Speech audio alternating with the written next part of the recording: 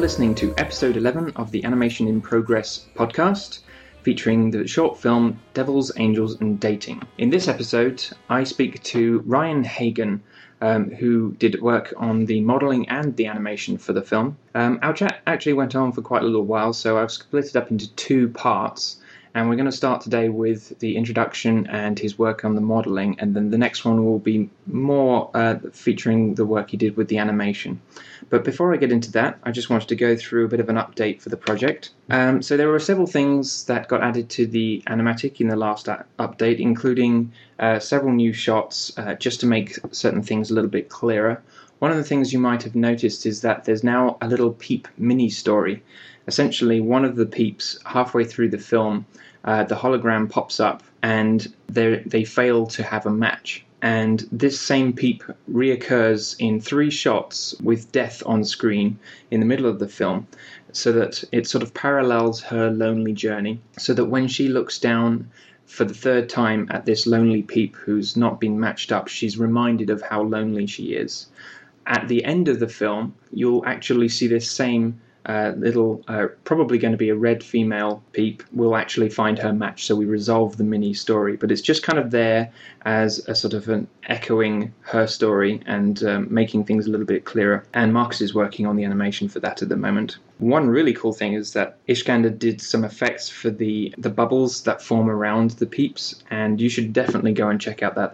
They look really good, and it's just like, so each Peep has a bubble that forms around it when they're tagged by Cupid's wand, and then when they touch each other, the bubbles merge into one, so it gives you that sort of visual style that reminds you that the couples have come together. One of the big things that we had to address over the last few months was trying to get the teaser trailer up to speed. We came pretty close to getting most of the animation done. There's just 1 or 2 shots left to be animated, and then I'll make more of an effort to get all the shots rendered. We did have several shots that I had to go at trying to get rendered, and we worked a few kinks out of the production pipeline at that stage and worked out how we were going to do it, and managed to get 3 shots at least partially rendered so you could get an idea of what they were going to look like. There are aspects of those shots that we're going to come back to and tweak a little bit, but basically we're in the ballpark of what the shots, the film will look like in those 3 shots. We're also up to 36% of all the animation being done for the whole film, which is pretty impressive. We actually had kind of a quiet summer, and some of the animators slowed down a little bit, but people are coming back bit by bit, and we're picking up speed again now. In fact, we've had a few new animators sign up fairly recently. I want to thank Alex Crouch and Daniel Holzapfel, I hope I pronounced that correctly, for their work on the colour script, because they've now completely fleshed out the entire film in broad strokes of the colour script. Now, what the next step will be is to bring every single one of these images into one panel and tweak with the colours and push them around and figure out how the colours change across the arc of the film. We've got some early versions of that in place, but we need to work on that a little bit more.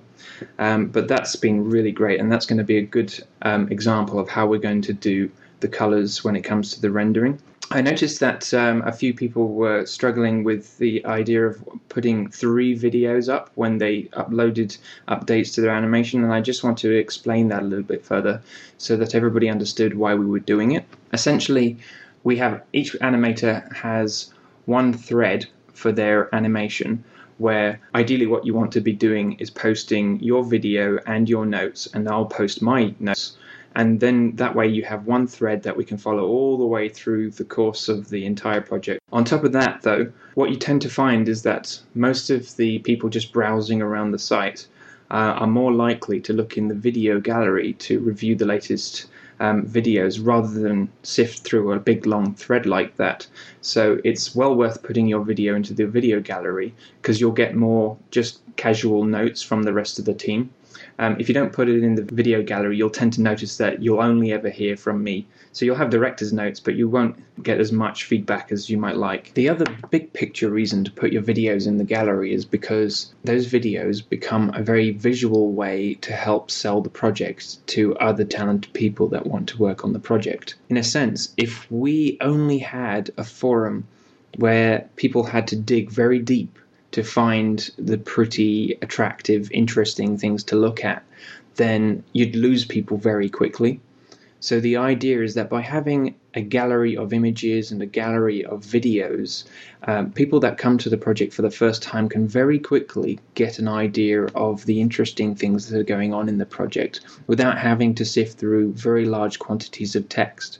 So in a sense, by putting your video in the gallery, you're helping sell the project to other talented people that are going to follow through and make the film better for it.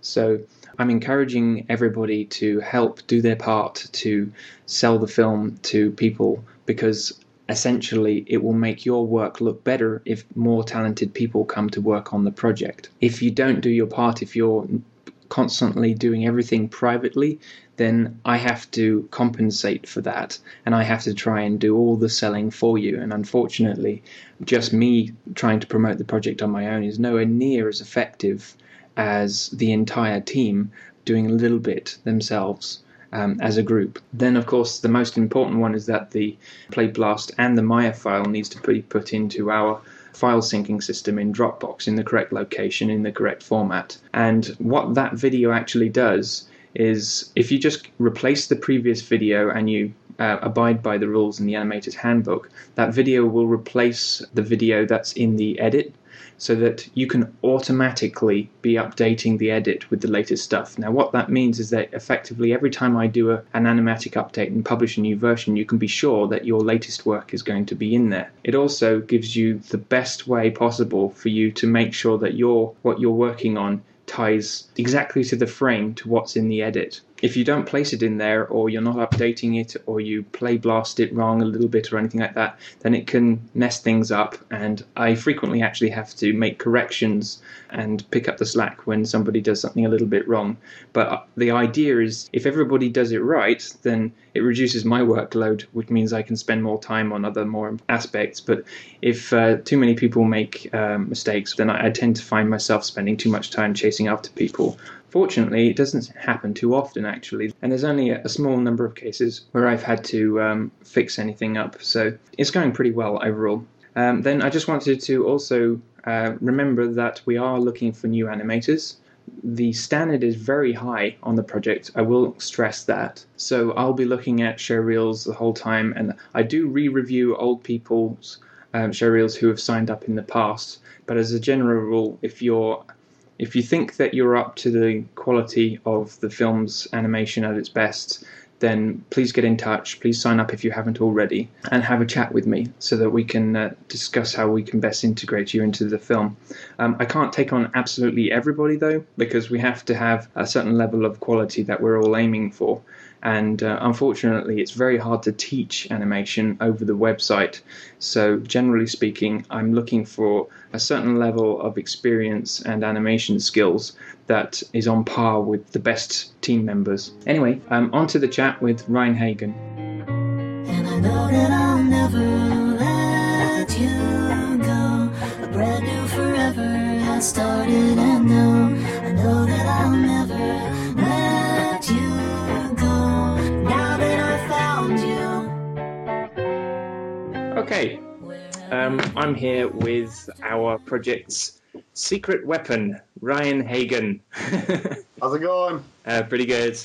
Good. A quick summary, Ryan's actually been involved in the project since really early 2009, and he's done a lot of big things for us, like modeling the devil character, and he's now been doing some of the character animation. Plus, he's just been a general supporter for the project for quite some time. Do you want to give us a little bit of a summary of your background, Ryan? Sure. Well, let's see. I started animating when I was a kid. I used to do flip books and all that stuff before I really knew. I mean, I didn't really think of it as animation, I guess. I just kind of did it. I wasn't really interested in doing it for a living, didn't know you could do it for a living. I was mostly doing it just to get a reaction out of my siblings. And then kind of got lost for a little while, didn't know what I wanted to do, thought about becoming a pro golfer. Thankfully that didn't work out. Oh, okay. And then I just kind of took a road trip one summer and happened to go through Denver and met some people that were talking about an art school that I didn't really know about. I mean, I saw commercials like that commercial that you could take that test and send it in. I don't know if you all remember that. It was like by some Disney animators, I think, but you like drew a turtle or something like that. All right. So I did that, and I never heard anything about that. But then while I was in Denver, I went to the Art Institute, which kind of was my first experience into an art school. I wouldn't say it was a bad experience, but I wouldn't say it was an awesome experience. That whole thing. I didn't touch computers at all, really. It was mostly just 2D and stop motion. One of my instructors, Everett Brown, was an animator for the Peanuts, and at the time I was just kind of trying to make things move, like all the graphic design stuff. I guess it was like early motion graphics stuff that I was trying to do, and he kind of took notice of that and asked me if I wanted to come in and start animating, and I did. Oh, wow. I did some stop motion. I think I did. Will Vinton was a big influence on me, so I started doing like Einstein animations. Yeah. I don't know if you remember some of old Will's stuff. Like he did a lot of Einstein animations. I don't remember what they were called at the moment, but so I did that, and then I did a lot of 2D stuff. I still got it in folders laying around somewhere. Yeah, I know. I've got piles of it, like big boxes full of paper. Yeah, I'm a horrible organizer. Horrible when it comes to like my own work. It's all over the place. Like I'll find stuff that I did mixed together with stuff that I did with recently, and I need to get a better grip on that stuff, my own stuff. And then I just I went through that. I used like Photoshop 3. I used 3D Max 3D Studio Release 3 and 4. And then a week after I graduated, somebody had told me that there was a position for animation in my hometown. Oh, wow. Yeah, and I never thought that would be a possibility. And then I called them. I just called them, and I didn't really know like how to model or texture, light, or anything like that. I basically just called them and said, "Hey, I can do all that." And so a week after graduation, I show up there, and I find out they're using a program called Lightwave, which I had never even heard of. So they just like threw me on that and said, "Do stuff." And so I would go home every night after that. Like I would learn as much as I could at that job, modeling wise, texture wise, rigging, all that stuff in a program that I knew nothing about. So I mean, I was learning it on my own as fast as I could. But then I would go home, and luckily I was only had one kid at the time, not four. And anytime I got a free chance, I would be working in that software. It was a pain.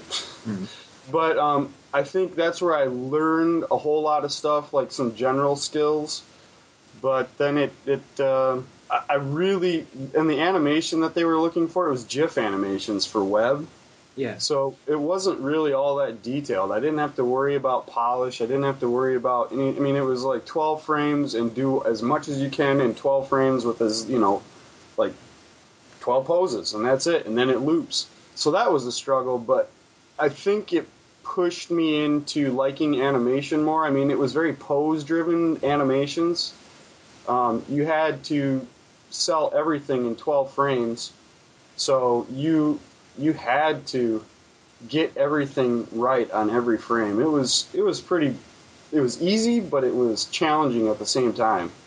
But then I came across the CG Car. I call it CG Care. Back then, I think it was just a mailing list, and then it turned into a forum maybe like a month after I found it. But there were people like Keith Lango and Victor Navone and Jason Taylor and all those people on there, and I was like, man, they were helping each other. So I was like, I was too shy. I didn't, I wasn't showing any of my own work. I thought it all stank, and it did. And I was just watching what they were doing and trying to, pick up as much as I could from what they were saying to each other. There was a ton of people on there. But then 10-second clubs started, and for me, that was like a big push into starting to do more, I would call it more serious animation. It wasn't like GIF animation where it was like, okay, get it done, boom. Make 30 of these a day, and you're good.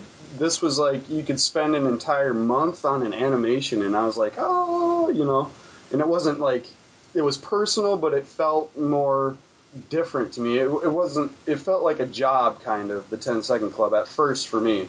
It didn't feel like a competition. I didn't feel like I was competing against anybody, really. It just felt like I was trying to get something done within a certain time frame. And back then, for me, a month was not enough for me.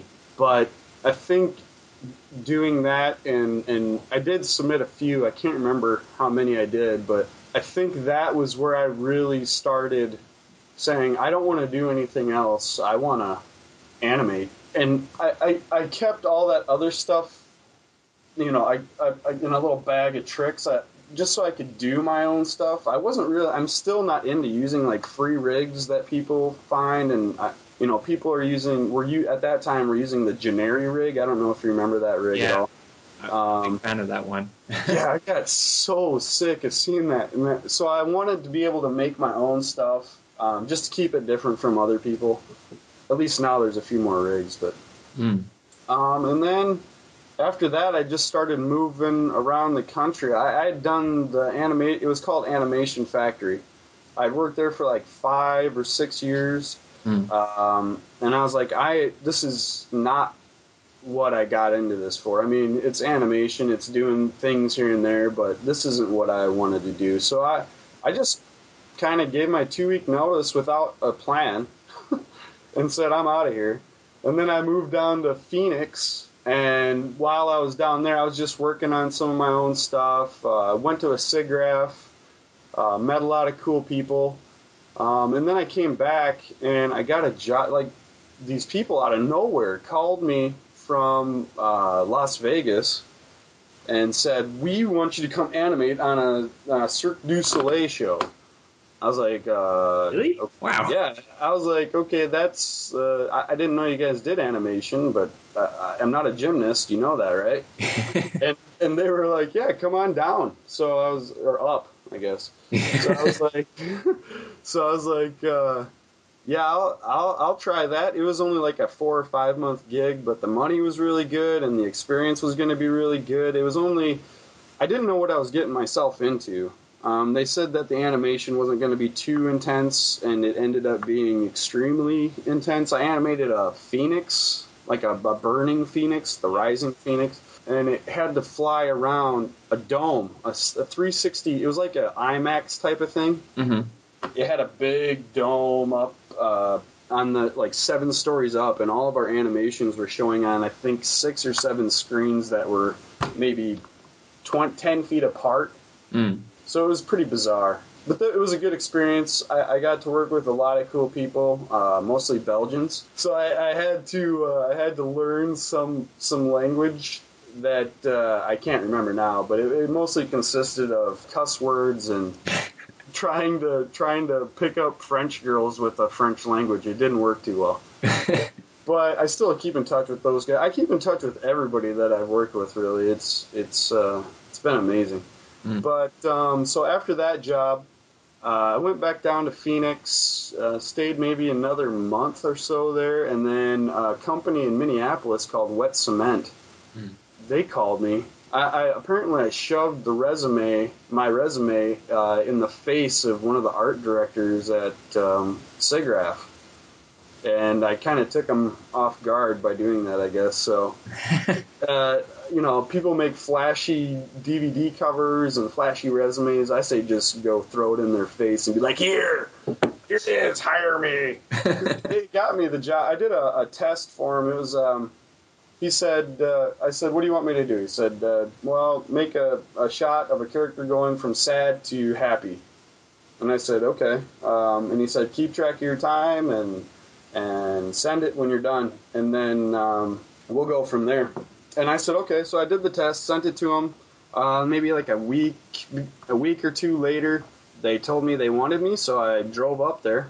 And I worked on a season of a show called Auto Be Good, which was about a bunch of cars that teach kids character traits and, you know, positive character traits and things like that. So, and it was aired on PBS. I think it's still being aired, but that was intense. It was my real first television experience. The amount of frames they wanted, like, weekly was really high.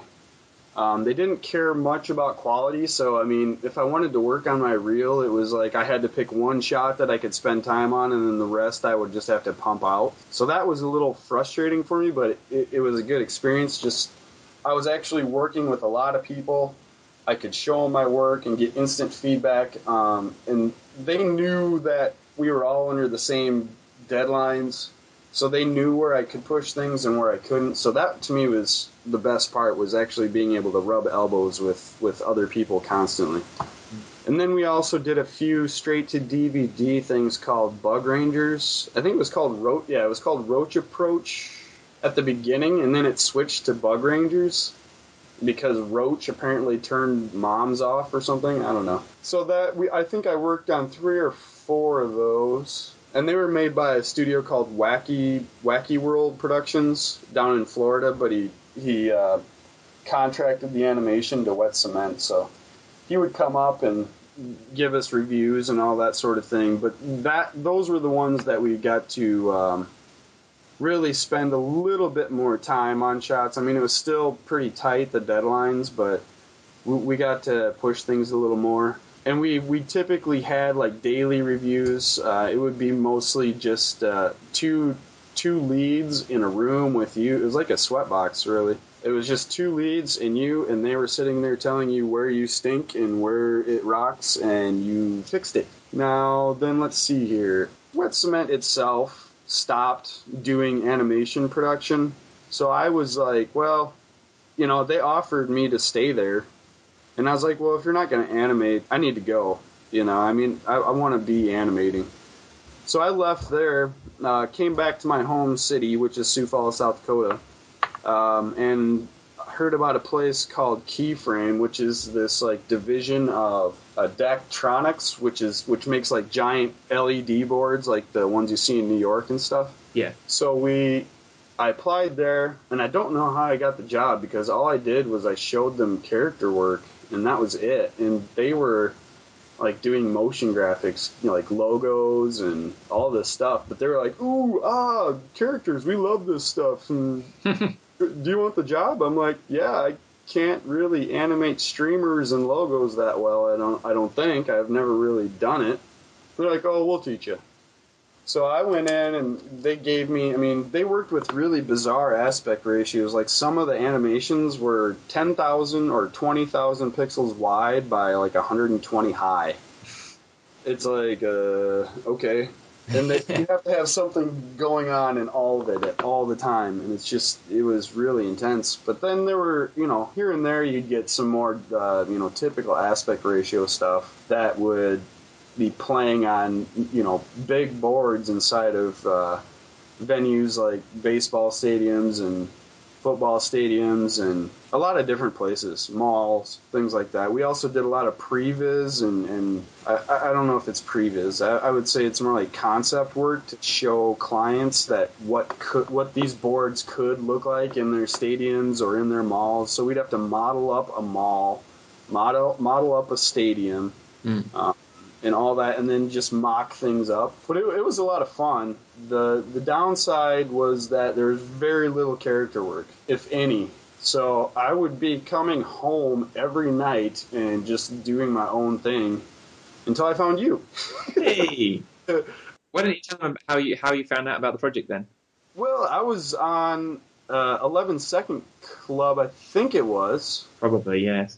Yeah, and I mean, you've been there as well for a while, so I've been watching your animations that you, I think, submitted to a couple of the contests. And, you know, I think I added you as one of my favorite links in my toolbar thing in my browser. So I would visit your site every now and again just to see what you were up to. And you also had a lot to say, you know, I mean, helpful stuff to say. So I was like, okay, this guy's cool. And, you know, Well, I mean, it's not like there's a lot of people out there that say hateful stuff or anything like that. It's just you just kind of stuck out to me as like, oh, this guy comes in and he's like commenting on a lot of different people's stuff, and he's not just coming in and saying, oh, this looks great, can't wait to see the next update. You actually had stuff you suggested changes, and to me that was cool. I like that. So. And then you posted, I think it was on 11 Second Club, you posted the first bit, like, who wants to help on a short? Yeah, that's right, yeah. And I said, hey, if you want help, I'll help. And I think it just kind of started from there. We kind of started sharing some emails, and then, I don't remember, where did it wasn't on Ning first. It was just No, we were just kind of bouncing emails around. There was about 6 of us for a while, wasn't there? Yeah. But the thing was, it kind of got to a point where we were starting to get more people signing up for the email list who were not active at the time. And I just thought, well, this isn't fair, because that means we're sending an email, dozens of them per day, to everybody on this list, and that must be getting annoying. So that's it did get pretty crazy, especially when we had like one email that like 6 or 10 people that were trying to communicate in that one email, and it was like, oh man. And then there were all these attachments like great pictures and videos and stuff. And 2 megabyte pictures, and it was a good idea to get on a forum. It really was. Mm-hmm. And I think we talked. I mean, this was like really early on. We talked about things like Celtics, or I don't know how you pronounce it. Is like the screenwriting software where you could share your. There's a lot of stuff that. We explored a lot of different things. I remember trying out Groove for syncing issues. There was so much stuff out there, and there was no standardized platform for doing any of this stuff, so we had to figure it out for ourselves. Yeah. And I think you had mentioned Ning, and I had worked on a freelance project that was using Ning. So I said I already knew how to use it. I think we both worked on that, but at different times. Yeah. Yep, exactly. Mm. And then, so I think you just kind of decided on. I was trying to help you find I was just linking to you like 500 things that you could possibly use. Mm. And I think you just settled on Ning because it stinks because they started charging you now. It's like... Yeah, but to be frank, the value we've gotten out of it, it's more... Oh, yeah. ...thing is like, drop in the ocean, I was more than happy to pay for it when it finally came around to it. Right. And once that got started, then you really started getting, like, people left and right wanting to help you. Mm. Which I thought was... I mean, it was with, 6 or 10 people sharing emails, it was kind of... And you were doing like the CG Talk thing where you went and you posted in the collaboration forum as well. And I remember I tried to get more people involved over there because that's where I know a lot of people, but I don't know. It didn't drum up the participation, I don't think, as much as Ning has. Yeah, well, one of the things was back then we didn't really know the best way to attract attention. It took us the best part of a whole year to just figure out what was the best way to spread the word. Right. Yeah, and what kind of people to approach, or where to what forums to put them in, that sort of thing. Right. Yeah, I guess that would be a challenge. I guess that brings me to one of my first questions I wrote down for you. Oh, come on then. Yeah, sure. Why did you want to go public with your project? Why did you want to get as many different people working on this as possible? Well, it was just one of those things. I'd seen lots of other people try and make a film entirely themselves. And if you only work on it yourself, for starters, you've got so many issues like self-motivation, the fact that you need to know how to do everything. At the end of the day, the main reason to do this was to create a calling card to say, hey, this is what I'm capable of. But you don't need to be capable of 100% of the things. You only need to be capable of the thing that you're applying for jobs for. So, this was a long time, and it's several jobs ago. But I thought, okay, this is a calling card. But I mean, I can be a specialist in a number of areas, but I don't need to be a specialist in all of them. So I'm quite happy to share the credit. And I also would like just to have some team members to team up with and partner with, and feel like we're all working on it together. So of course then the next obstacle was the fact that everyone I spoke to, and I had some writer friends as well who were creating their own stuff, and they were all like, oh no, you have to keep it top secret, don't tell anyone because they'll steal your ideas and run off with it. But that's because those people were all their mentality is that they were creating something to sell to a network, to turn into some TV series or a feature film and make their millions. But my attitude at the time was more that I just wanted something to act as a calling card for my skills. I had watched the business long enough to know that you don't really... The odds of selling something and getting your TV series or feature film made are so slim that if you only pursue that, then you don't go very far. Whereas if by pursuing just making something and making it good, you at least have a really good calling card. So it bothered me that other people would join in, and I started trying to get people who were involved, who were living in my same city.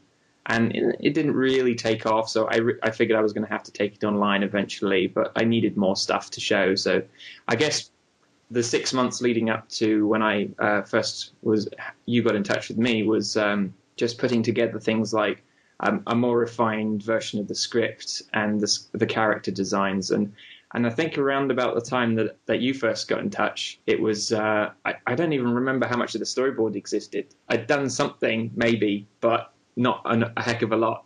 Yeah, not a lot. No, I blitzed through the thumbnails during January, I think it was, and then I was spending the rest of the year doing the more polished ones. So, I mean, I still kind of knew that I had to do more to convince other people to get involved, and so that was my goal for quite a while. Yeah, I think you put up the story first, if I remember correctly, and I remember reading the story, or like a synopsis or whatever you want to call it, and then you put up the storyboards. But I think that's what got me interested in the first place, was just the story of it all. Because we were still developing the character designs a little bit at that point. Yeah, I mean, you had a general idea. Yeah, I think, and you did some sketches as well, and a few other people chipped in, and a few bits and bobs here as well. Right, I was just kind of more or less. I'm not a concept designer by any stretch of the imagination, but I was just kind of like.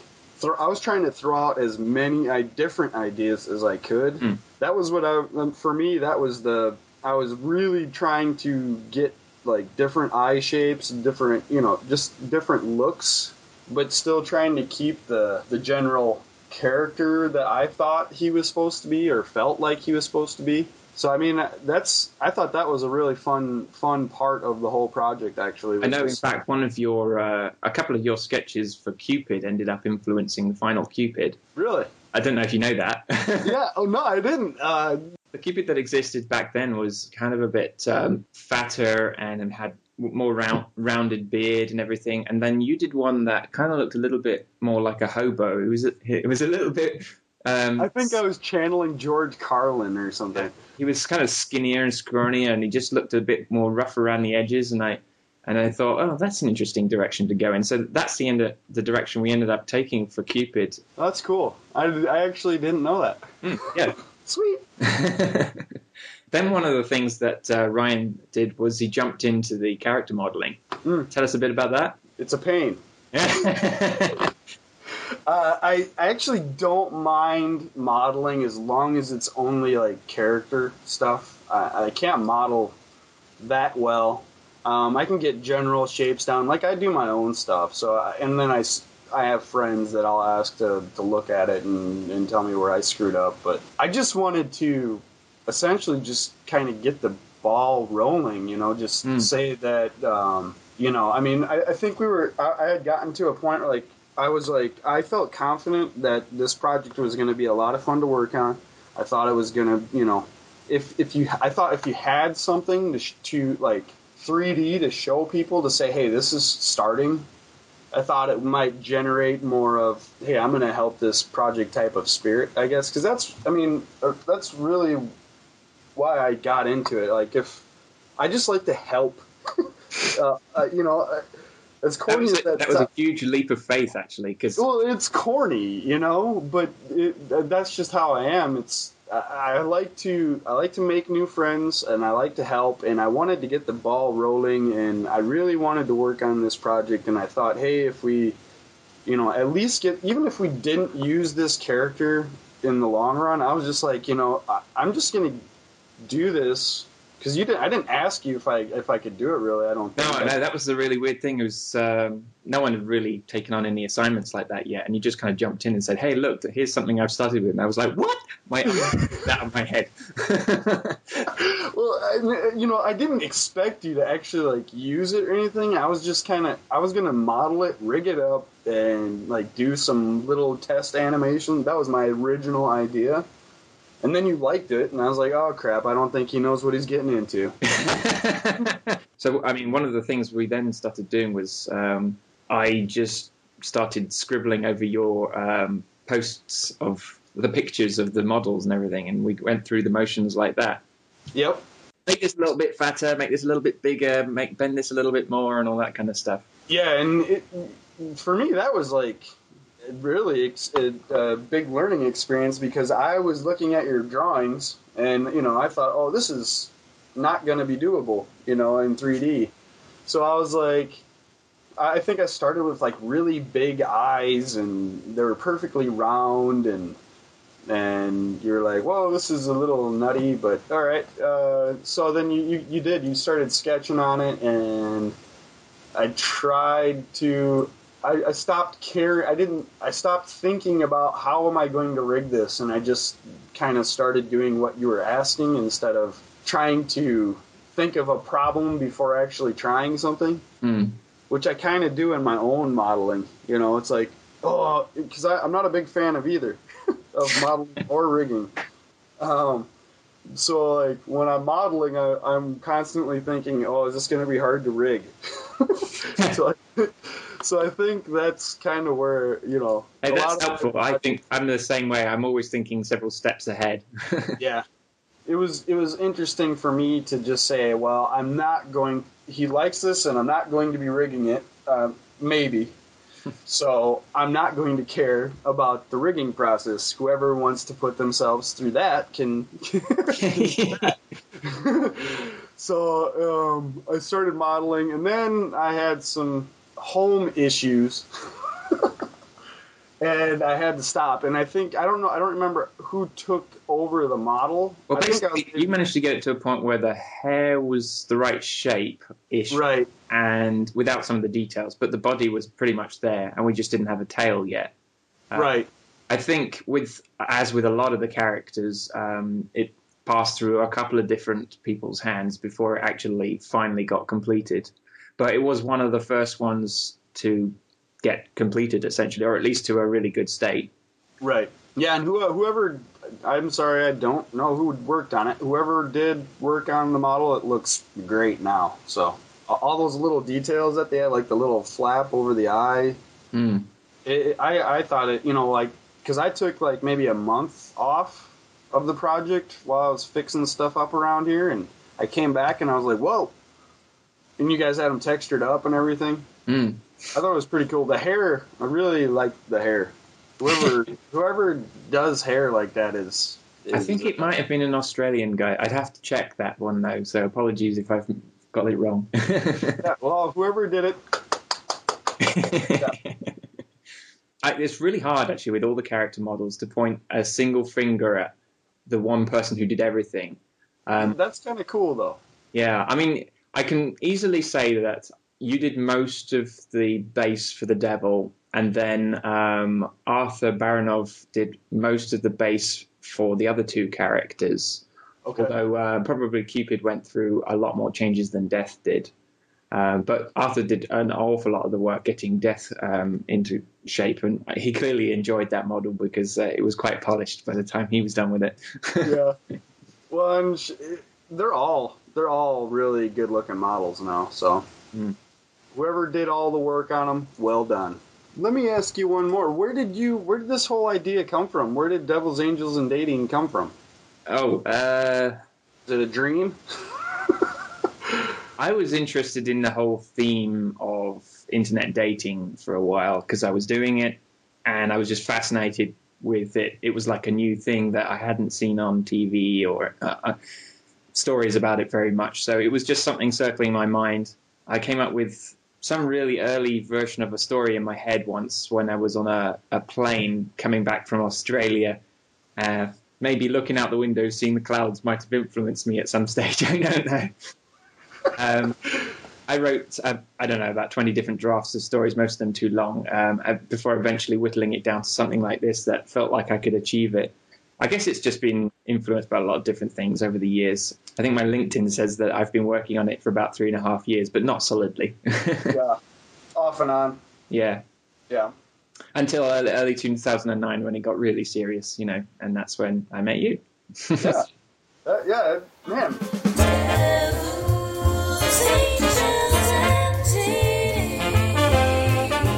Creativity, sweet deep in